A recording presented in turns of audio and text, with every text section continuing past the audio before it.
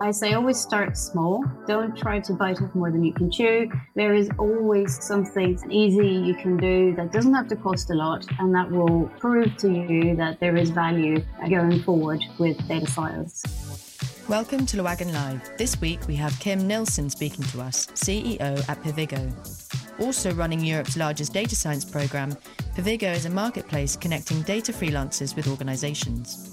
Kim has a PhD in astrophysics and an MBA from Cranfield School of Management, as well as awards like Women in IT's Entrepreneur of the Year and one of the top 50 most influential women in IT in the UK for 2 years in a row. This is one not to miss. Keep listening to hear her secrets. Good evening, everyone, and welcome. I'm happy to be here and hopefully share some interesting things, perhaps about what I've learned over the last few years in this career. My astronomy story started when I was about 13 years old, and I couldn't sleep one night. And I was looking out the window, and I thought, I wonder why the stars twinkle at night. And so I went to my local library, I borrowed a book on astronomy, and I was hooked. And I decided I'm going to become an astronomer.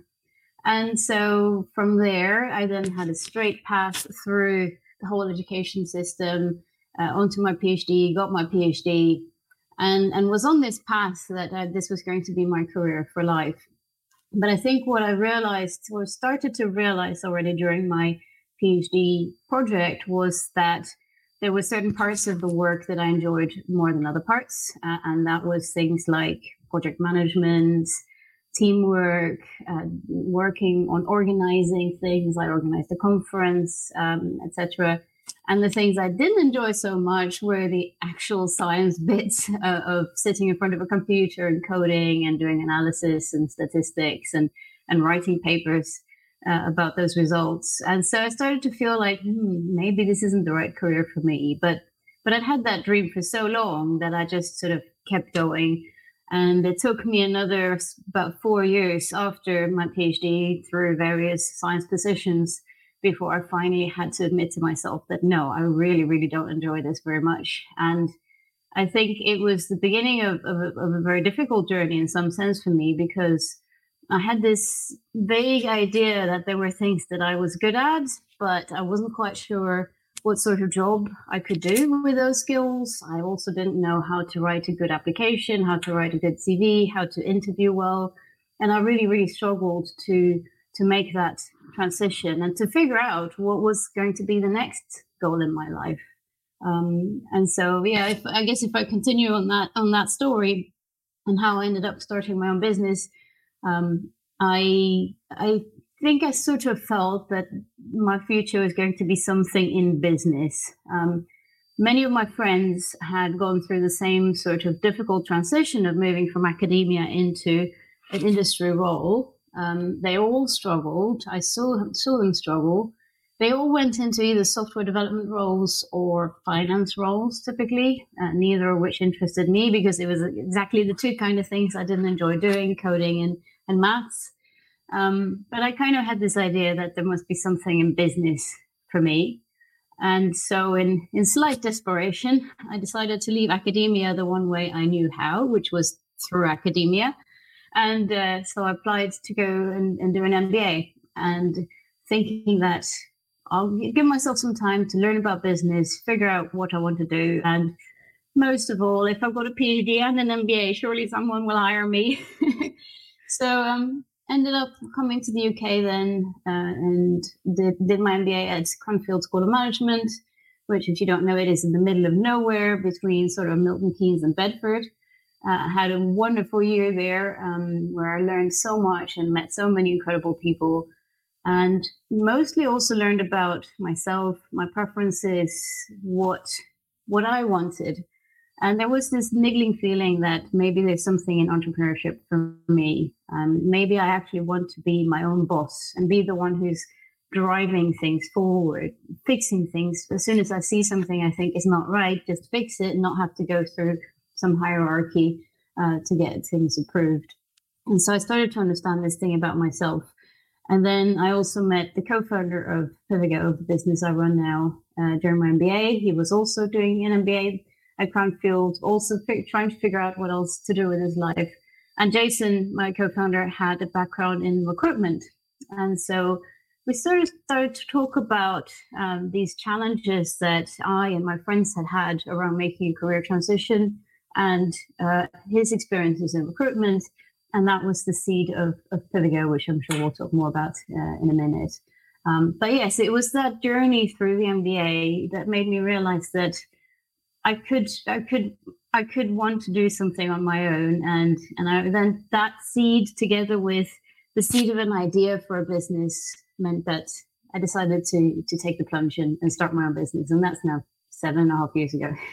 So, would you consider yourself a data scientist, or more interested in business and a businesswoman? More the latter, I would say, yes. I haven't coded a line for 7.5 years. And I think what has served me extremely well with my science background, I mean, in some sense, I'm still a scientist, so you can't really beat the scientist out of me.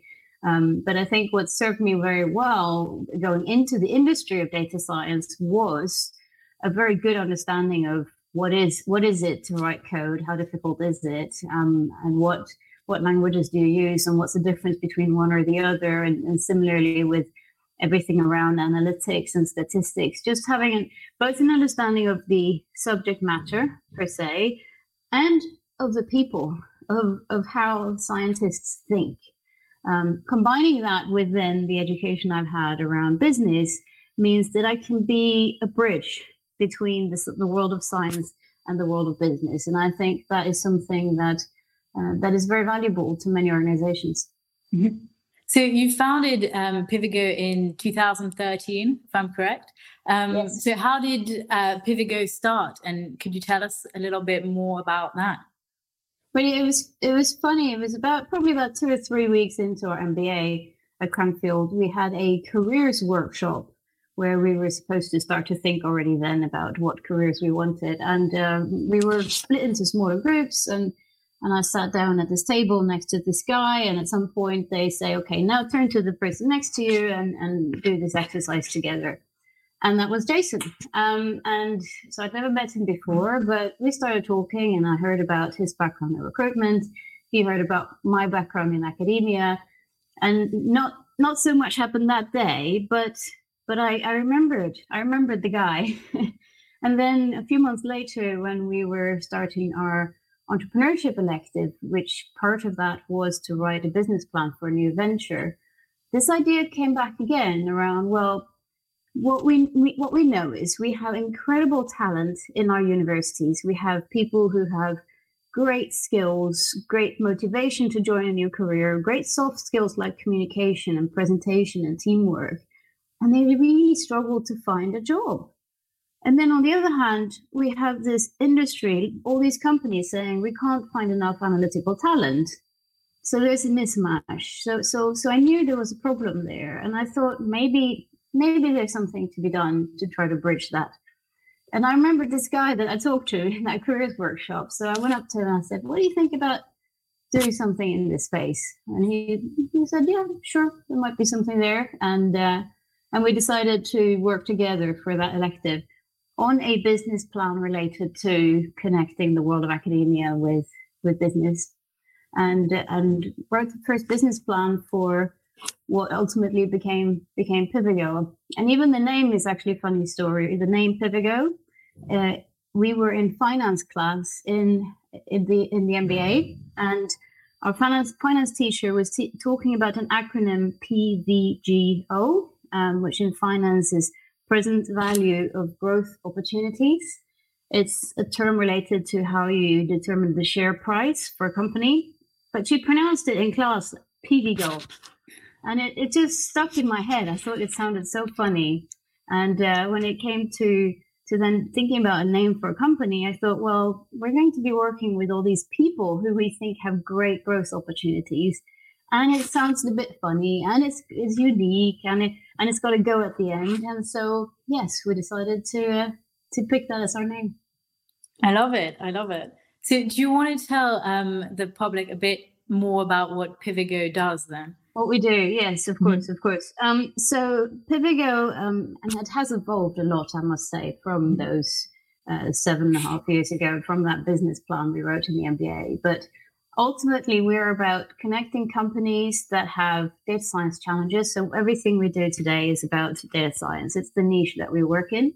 We connect companies that have data science challenges, projects, problems that they want to work on or have solved with a community of data scientists who are interested in working on those problems. And the way we do that is two ways. So we have what we call our marketplace, where we basically match up these project opportunities to freelancing data scientists who are interested in working on projects. So it's all about sort of project-based engagements where we match up companies to data scientists. And the other way we do it is through our Science to Data Science, or S2DS program, which is a training program. It's a boot camp also for data scientists. And in that program, which is a 5-week program, we bring together typically academics, PhDs and MSCs who already have a solid founding in analytical skills, but who maybe lack commercial experience. We bring them together with, again, companies that have live opportunities, and they work together for 5 weeks. And it's this really great way for the data scientists to get a bit of experience and something they can use to find the first job. And for the companies, of course, a great way to get a small project done and meet some great people that they might want to hire into their company. So that's the two ways that we work with. We work in between the companies and the wider data science community. Very interesting. And so what is your role as the CEO of Pivigo? And I guess, what's your typical day? Oh, there is no typical day. And what is not my role? It's funny when you start a company, and we started with 2 people, me and Jason, and you do everything, absolutely everything yourself, from cleaning the floors through marketing and sales and then calling data scientists up and talking to them and everything. And then, of course, as you grow, you start to hand things over and delegate more to other people. And then you still sort of keep a finger in every pie as a CEO. I guess my sort of main responsibilities, everything commercial, working with our clients and understanding their needs and how we can meet those needs, how we can bring revenue into the business, everything to do with money, so fundraising and talking to our investors and keeping them happy is on my desk. Some duties around the training program. Of course, I want to be involved in that. Quite a lot of outwards facing events such as this or other events where we present our work to the greater community. And yeah, everything in between that, working with the team, making sure that our team are happy and are productive. A typical day is a lot of emails, I suppose, on all of these topics, a lot of emails, a lot of internal meetings with the team, making sure that everyone has what they need and ask them if there's anything else we can do to support them. And then hopefully, at the end of the day, getting a few other tasks off the list that need to be done. Mm-hmm. So you've been named a rising star among the top 100 influencers of big data. What's your experience been as a woman in tech, I guess, and also a female entrepreneur? Yes, so I was surprised to see more obvious, more apparent discrimination in business than I was in science, actually. Maybe I was lucky going through academia, but I actually very rarely felt any form of discrimination in science. But coming into business, it became a lot more apparent. And maybe if I give a few examples, I mean, we all know the statistics of female tech companies get 4% of VC funding, and these sort of statistics about, 15% of data scientists are women or so on. So we know the statistics. We know that the situation is not perfect, is not great. But maybe to just put some flavor on that through some of my own stories, I, for example, quite early on felt the difference if I dressed in a dress for an event, or if I would go in more a pantsuit or more just trousers and a shirt. I actually felt that people took me more seriously if I dressed slightly more male than very typically female. And so I think I adjusted that way. Don't know whether it was quite unconsciously or not, but I did. And maybe tone down femininity a bit. I've also had very clear situations where investors, for example, have turned me down because of prejudice. One investor specifically, I remember this occasion where we were at a mixer event between investors and startups, and I was obviously invited as the founder of a startup that was raising money at the time. I was talking to Jack Tang, who's the founder of Urban Massage, and both of us were approached by a VC, who I won't name, and the VC was only interested in talking to Jack. He wouldn't turn towards me. He didn't ask me anything. Basically, just totally ignored me. At the end of that chat, he gave his business card to Jack, and I sort of said, "Well, I wouldn't mind having one too, please." And he kind of sort of threw me one and then left. And following up with an email afterwards, I asked for a meeting to present my business to him, and he wrote a rather short message back saying, "Oh, I don't think I've got time for you because I only deal with businesses that have more than £1 million turnover." At the time, we had more than that, but he hadn't even bothered to ask me anything about my business or to find out whether we were actually, in principle, hitting the criteria he was interested. He just assumed that we were not. And anyway, long story short, I did end up meeting with him because I did tell him that we did tick his criteria.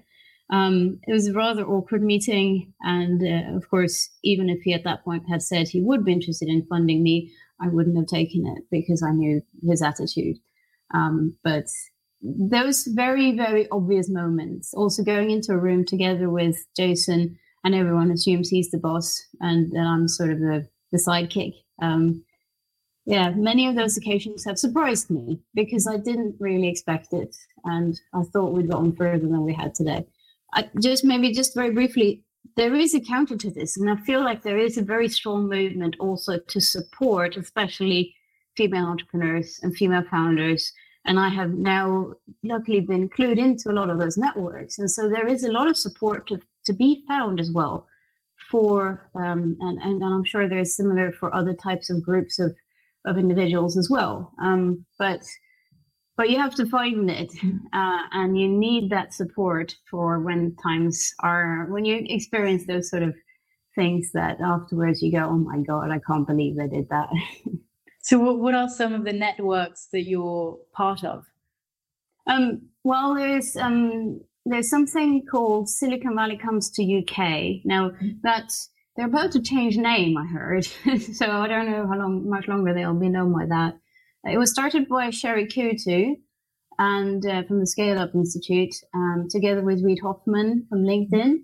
And it was about connecting the UK and the US ecosystems together, tech ecosystems. And they especially have annually a trade mission for female founders to go from the UK to the US, to Silicon Valley, to experience what it's like there. And I was very lucky to be chosen for one of those a few years back now. And it was an incredible experience, huge learning curve to see what it's like over there and to come back and think, "Oh my God, I need to change my whole business." But also then realizing that, well, no, but I shall be inspired from what I saw over there.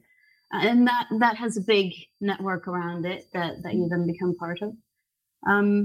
And to be honest, most of the other networks are quite informal. You just sort of meet someone who says, "Hey, we've got a WhatsApp group. Do you want to join it?" And so it takes a bit of time, unfortunately, and to find these pockets of goodness. But it's out there. It is out there. And so what would your advice be, your kind of few tips on, for someone who's starting a company or wants to start a company in the future? You just do it. Just go for it. I mean, I think when I stood there graduating from my MBA and the choice, I had a job offer to start with a company. It was something I wasn't super excited about, but I had a job offer for a regular job. But I also had this opportunity to try to start a business with Jason. And I guess I thought to myself, if I don't try, I will wonder for the rest of my life what would have happened if I'd done it. And so I set myself some targets. I said 6 months, we have to do revenue, or we're gonna pull the plug. We agreed to that, both Jason and I. We agreed what the sort of pull the plug criteria was. And then I also worked with my husband to figure out, can we afford me not having a salary for 6 months? And yes, we could. And he was very kind and supportive on that side, and really was urging me to go and try it. And so we did. And I think you have to, if you feel the itch, you have to try it. You just have to give it a go and try to limit the risk as much as you can. And even if it fails, you will have learned an awful lot in trying to do it, and you will grow so much as a person. So just do it. Look for the support networks. Network as much as you can, both for finding clients and finding other support, because you can't do it on your own. And just keep learning, keep staying open-minded and listening to everything you hear, and choose what to listen to and what to maybe disregard. It is true that a lot of people don't start a company because they are scared, right? So fear is the one thing that stops people. Yes. So I guess you've worked with a lot of companies that are, trying to improve their data strategy and helping them in that. And so what would be your best advice for those companies as well, who are trying to improve their data science side of things? Yeah, so through Pivigo, so we've delivered about 230 data science projects now to, I guess, about 140 clients in every sector and every size and every industry you can imagine. And I think when it comes to starting out fresh, there's a couple of key things. For example, I say always start small. Don't try to bite off more than you can chew.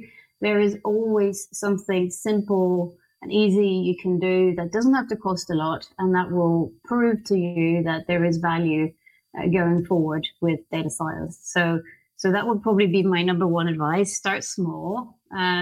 Number two would be around knowing what your question is. So what is it you really want to get out of data science? What is it that keeps you up at night that you think maybe I can solve that with data? And I think a lot of companies rush into this data science thing because they think they have to do it, but they haven't really thought about what problem am I trying to solve. So make sure that it's a question that's really, really relevant and important to the business. And then see how we can start small with that. So start small, know what your question is, and know that the commitment is there. It needs to have a commitment from every level in the organization, certainly from the higher levels, because there's a reason why data science is called a science. I think that's a really good word, because it is research and development. It is about setting a hypothesis and testing it, and sometimes the hypothesis is wrong, and it turns out that, that project didn't quite go where we wanted it to. Some projects will fail, but other projects will be really, really successful. And even the ones that do fail, you'll find some insight from it. You'll get something out of it. And so I think those are probably the three key tips: is start small, know what question you're trying to solve, and then make sure that the expectations are set right and that there is a commitment to keep trying, keep working on it, even if the first project is not the game changer that you expected it to be. Very interesting. And so also, I guess, what would how have you seen data science evolve over the years? And because obviously you started quite a while back, so you've seen the change in the last few years. And how do you see it evolve in the future? Well, yeah, we've been riding the hype cycle for a few years now. I think, when we started 7.5 years ago, it wasn't unknown. There was already many companies talking about it at the time. And I probably expected that by now we would have gotten a little bit further, that it would be a bit more mainstream to be doing data science than it is. Instead, I think what we saw was we started out talking about data science, and then everyone started talking about AI, and everything was AI. And there was a super hype. Everything was artificial intelligence. At the time, we actually chose not to rebrand ourselves as AI because in our view, AI is only a small part of what data science is. Data science is much bigger. So we stuck with data science, and now it feels like the AI hype cycle is coming down. Many companies have been disappointed that it hasn't quite delivered what they expected. So again, expectations were probably not quite right. But on the other hand, what we're seeing now is that it is becoming more sort of institutionalized. Most big companies by now will have a data science team, and they will be doing something. And now what we're seeing is probably more the smaller companies or the less technologically mature companies that are coming around and saying, well, now we want to do something. How COVID will affect all of this is a good question as well, because in some ways it will be very helpful. I mean, obviously COVID is a horrible disease and we don't want to say that it's a good thing, but the transition that we've seen to both remote working and more digitalization as part of lockdown is probably quite positive for our industry. More companies are moving to cloud simply now because they have to do it. They don't have a choice anymore. They can't have servers in-house. So that will help sort of set the scene for data scientists. And the remote working also means that we can access talent from anywhere in the world, which I think will be very beneficial for our industry as well. So where do we go from here? I think as with your typical hype cycle, we have had the peak. We're probably a little bit in the trough of disillusionment now, if you think about the Gartner hype cycle. But the good thing is that when you come out of that, actually you reach maturity and it starts to become something that everyone's more comfortable with, and the expectations are better aligned with what it can actually deliver. So that's what I'm hoping for, is that it will be a bit more commonplace going forward. So you would recommend any company to start looking into data science and use it to grow and better perform, right? I think every company should think about it. Now, the very, very first question I always ask in a company when I'm talking to them is about their data itself. So how much of it do you have? What type of data is it? What sort of complexity does it have? How clean is it? How accessible is it? All of those questions. Because simply put, if you don't have data, there isn't that much we can do. You can always try to gather open data or external data, but it's always going to be challenging to make that very valuable to an organization. However, even in that situation, even if you start with nothing, you should still think about, well, what is the data that 2 years from now I could use to be valuable for me? How do I collect it in the right way? And what do I collect? And what is the value of it?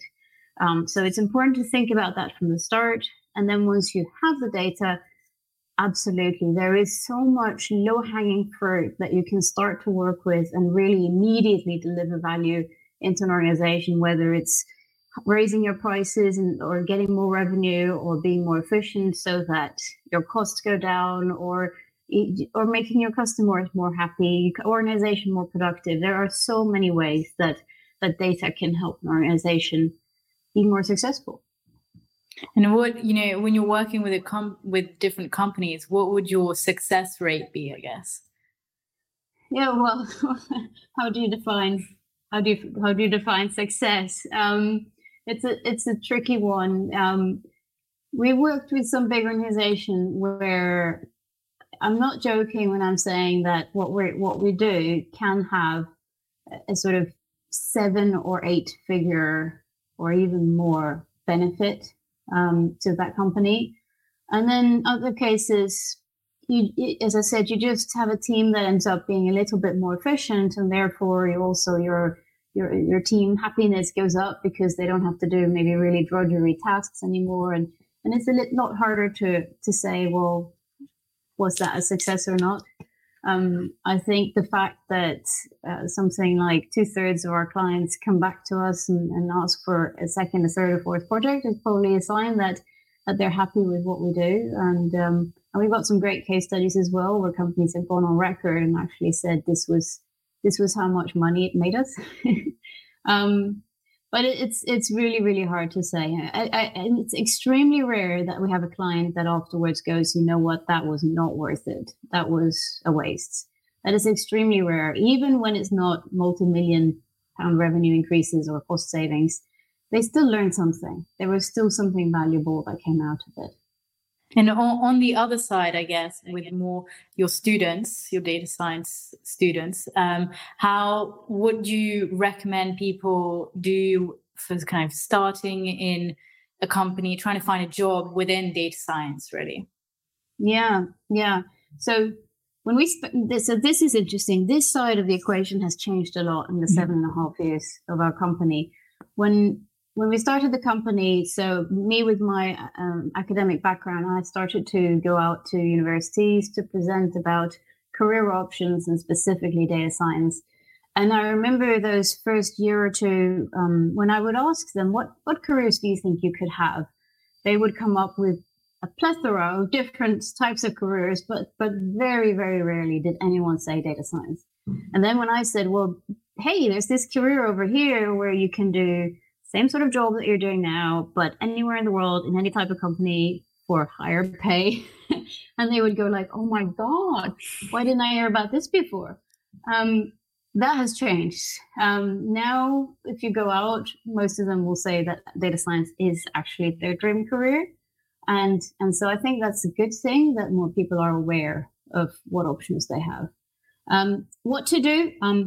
So I guess there's two parts to it. There's the technical skills, making sure that you have the technical skills you need.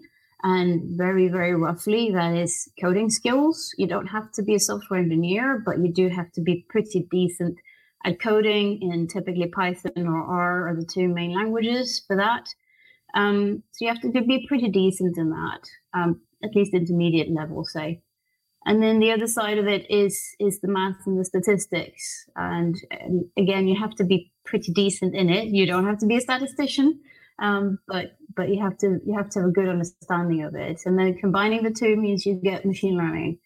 And all of these things are super easy to learn on your own, on the web, through tutorials, through MOOCs, or of course through programs like Le Wagon or other boot camps as well. So that's that. Once you have that, the next thing really to get that job offer is to demonstrate that you haven't just done a course, you have applied your skills. And this is probably where more people struggle with how do I do that? How do I show experience without getting a job so that I have experience? The chicken and egg problem. And the easiest way to do that, if you don't want to go through a boot camp like STDS, is typically just to do your own projects in your home office. There are plenty of data sets out there in the web that you can download. Just come up with your own little project, something you're interested in, find some data, analyze it, put it together into a presentation of some sort, publish your code on GitHub, publish your visualization or whatever it is on a website somewhere, in a blog, and then you put that on your CV. And that way you show two things. You show that you can apply your skills to a real problem, and you actually at the same time show your motivation and your creativity. It shows really that you're the one who goes above and beyond to really prove yourself and to learn as well. And those are very, very important characteristics. Getting a job is not just about technical skills. It's also about the whole personality and showing that you have the right characteristics that a company will be looking for. Thank you. Thank you very much for that. I think we've got a few questions. In which sector or industry would you say that, there's been the highest demand for data science and, data science projects?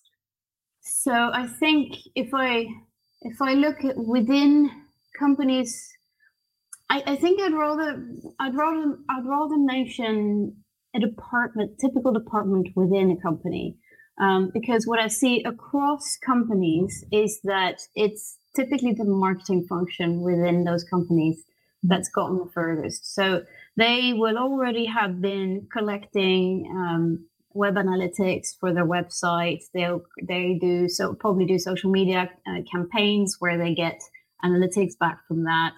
They are always tracking their marketing spend and trying to figure out, if I put £1 for this advertising channel, do I get £2 back or more? And for them, it's also very, very obvious if there is a success that, okay, well, now I got £2.20 back instead of £2. I immediately get that feedback that what I did was good.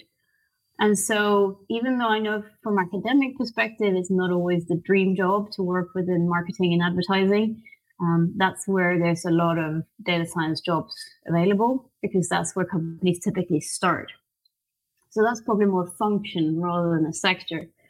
But I suppose otherwise, if we look at sectors, then everything that is closer to consumers and online is typically further ahead. So I guess the intersection of all of that is e-commerce, companies that sell things online to direct to consumers, so B2C companies. And it's also because they simply collect more data. Typically, if you're a consumer-facing company, you will have more clients, and therefore you will have more data than if you are a business-facing company. Do you find that companies haven't then implemented a data science team within, let's say, marketing, or that they're still outsourcing their data science people? Well, so this is. I think that's very mixed in what companies do. Bigger companies will have teams, or they even have multiple teams. They could have a team within marketing and a team within operations and a team within finance or whatever. I don't know. So they might even have multiple teams. I think I heard that a typical London bank will have 40 data science teams within them. So. But typically for smaller companies where maybe it doesn't make sense to hire a big team, it's more outsourced. And this is where I also hope a little bit for the future that this part of the industry will grow, because over the last few years, companies have very strongly felt that we need to hire in-house so that these people stay with us and their knowledge stays with us. Problem is they don't stay. Because, 3 years down the line, Google comes and offers them 3 times the salary they have. And that's hard to resist for most people. And so they don't stay, even if you do hire them. And sometimes it's been hard work trying to convince companies to bring in flexible people, to bring in freelancers through us, for example, to do that. But I see a rise in that happening. So I think that will be an exciting trend to watch. But I guess following on from that, then, what is the impact of GDPR on data science and on projects? If it's a one-off project, for example? I think there was a little apprehension, mainly because the fines that they threaten with are so large. And I guess everyone was a little bit on edge to see who was going to be the first one to be prosecuted according to that rule. And I think quickly everyone relaxed a little bit and realized that this wasn't going to be a bloodbath. Companies care, and they should care. It's very important that they care about privacy and about also ethical behavior with the data that they have, not just privacy, but also, should we be doing this thing, even though if we're allowed to? But it's usually not a problem. Many projects can be done with anonymized data to start with, or it's using data that isn't personal at all. And it's, at least from what we've done, what we've worked with, it's been relatively rare that it's been sensitive private data. But even then, there are ways to protect that data and make sure that nothing bad happens to it. So it hasn't been a big hamper, I have to say. And I guess for someone moving on from that, for someone wanting to start a company, would you say that it's essential that they have kind of skills and have gotten skills in the work industry before, so worked for another company? Or do you think that they can start fresh out of uni, for example, out of their studies, out of being in education? Absolutely. Well, I mean, when I started Pivigo, I had been a scientist, and that was it. And sure, I got an MBA, but that was classroom learning. What you have to have is you have to have the drive, you have to have the motivation, the ambition. You have to want to put in really, really hard work, because it is hard work. It's really, really hard work. And I don't think anyone would do this job if it wasn't for the fact that you have that itch. And you just, I tend to say that entrepreneurship is a calling. If you feel that itch, if you feel that you have it in you, you have to do it. But I wouldn't recommend it as a career for anyone else, because it's just hard work. Very rewarding at times, but I think it's also important, as I mentioned earlier, that you stay very open and curious and wanting to learn. Mm-hmm. You have to grow every day. You have to throw yourself into something new and try it out, and you learn from it and you grow, and then it gets easier, and then there's the next thing to try yourself and throw yourself into and try that, and so but it just needs those sort of attributes. It doesn't need a particular skill. Or rather, if you have those attributes, you can learn all the skills that you need as you go along. So you didn't think you were at a disadvantage compared to people who had worked in business, for example, or worked in finance? Well, I actually think the greatest disadvantage that I had was that I did not have a network. And so I knew no one. I didn't know potential clients. I didn't know potential service providers like accountants, lawyers. I didn't know potential advisors to the business. And what I did, though, that mitigated that over time was that I just networked ruthlessly. Every night I tried to find a free event to go to, and I just went there and talked to as many people as I could, and then asked them who they could introduce me to. And even though it doesn't immediately pay off over time, that network becomes invaluable, because that's where you meet your clients, that's where you meet people who can help you, and that's where you get in touch with these other networks. So it's really, really important to do that. It's also funny that when I first went out to pitch for funding from investors, which was actually only about 3.5 years into the business, we started making money from the start, and we initially survived on that. But when I went out to fundraise, a lot of investors said, well, I'll only invest because Jason, my co-founder, had a background in entrepreneurship, because otherwise they wouldn't fund first-time founders as I was. And I thought, that's stupid. I mean, come on, I can do it just as well as anyone else can. Now, in hindsight, I understand a little bit, because you try so many things and 8 out of 10 things fail, but then you learn that and you know, okay, that didn't work, or I have to do it a bit differently next time. And now I know that when I start my next business, which I'm sure will happen sooner or later, because I have the itch, I have the calling, I know that I will do things differently, and hopefully I'll be a little bit more quickly successful than with this business. And so I get that. But at the same time, of course, I feel you have to start somewhere. So I am grateful that they funded me. And if I ever have money to spend to invest in other companies, I really want to make sure I invest in first-time founders as well, because it's an investment for the future of all of society.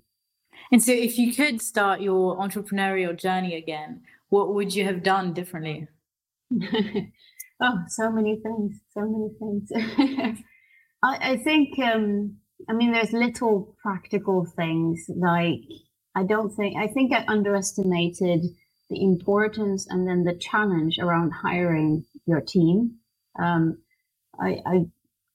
Your team can make or break you, and you have to get the right people. And I think ultimately, with most of those early hires, I was actually a bit lucky that they were good. But then other times I was not so lucky, and those were bad times for business.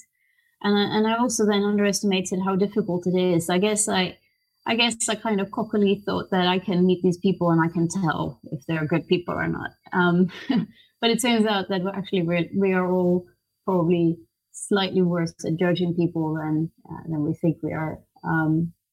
And this is, doing a bad hire is not bad just for the company. It's bad for that person as well, because they'll be wasting time and then they'll be out looking for a new job again. And it's better for everyone that you don't make bad hires. So hiring and emphasizing the importance of hiring and putting enough energy and thought into that would probably be a key thing. And then the other thing about fundraising is that probably if I raise again, and that is a big if, I think I felt like I had to in this business, because it was the kind of like, well, if you're going to be a tech entrepreneur, you have to raise money. I think I would think twice, like, do I really need the money next time? And if I do need the money, I'm going to raise more money because I didn't raise enough money. And then, within 6 months, you're out raising money again. And it's just a big drain on the business when the CEO is constantly fundraising. So, it's probably a few things. Yeah. And what would be your kind of recommendations on choosing your co-founder and how to go about that? I think what Jason and I did, and which has meant that our relationship has lasted 7.5 years and beyond, is that we knew we were on the same wavelength when it comes to just values and what kind of business we wanted to build. We agreed on things like we want to be transparent, we want to be open, we want to be collaborative, we want to be professional, we want to under-promise and over-deliver. I mean, all of these sort of values that we knew we were on the same wavelength. And then we never end up in any sort of conflict around any other decision sort of stems from those values that you have. And as long as you're aligned on that, then you will not have difficult conflicts later on. So that was really important, I think, that we knew we would agree when it came down to those important decisions. And then I think what worked very well with me and Jason is just that we like to do different things. And so he takes care of all the things I hate to do and vice versa. So we have a good working relationship that way, that we complement each other, and together we make one sort of very, very good, strong founder with all the qualities that you would want from a founder. So it really helps to have a founder. I think being a sole founder would be tough with all the hard work that's there. I mean, Jason's always, he's like a brother to me. I can always lean on him. When things are tough, we lean on each other and support each other. Thanks for listening to Lewagen Live. Tune in next week for another episode. If you haven't already, make sure you subscribe by hitting the subscribe button.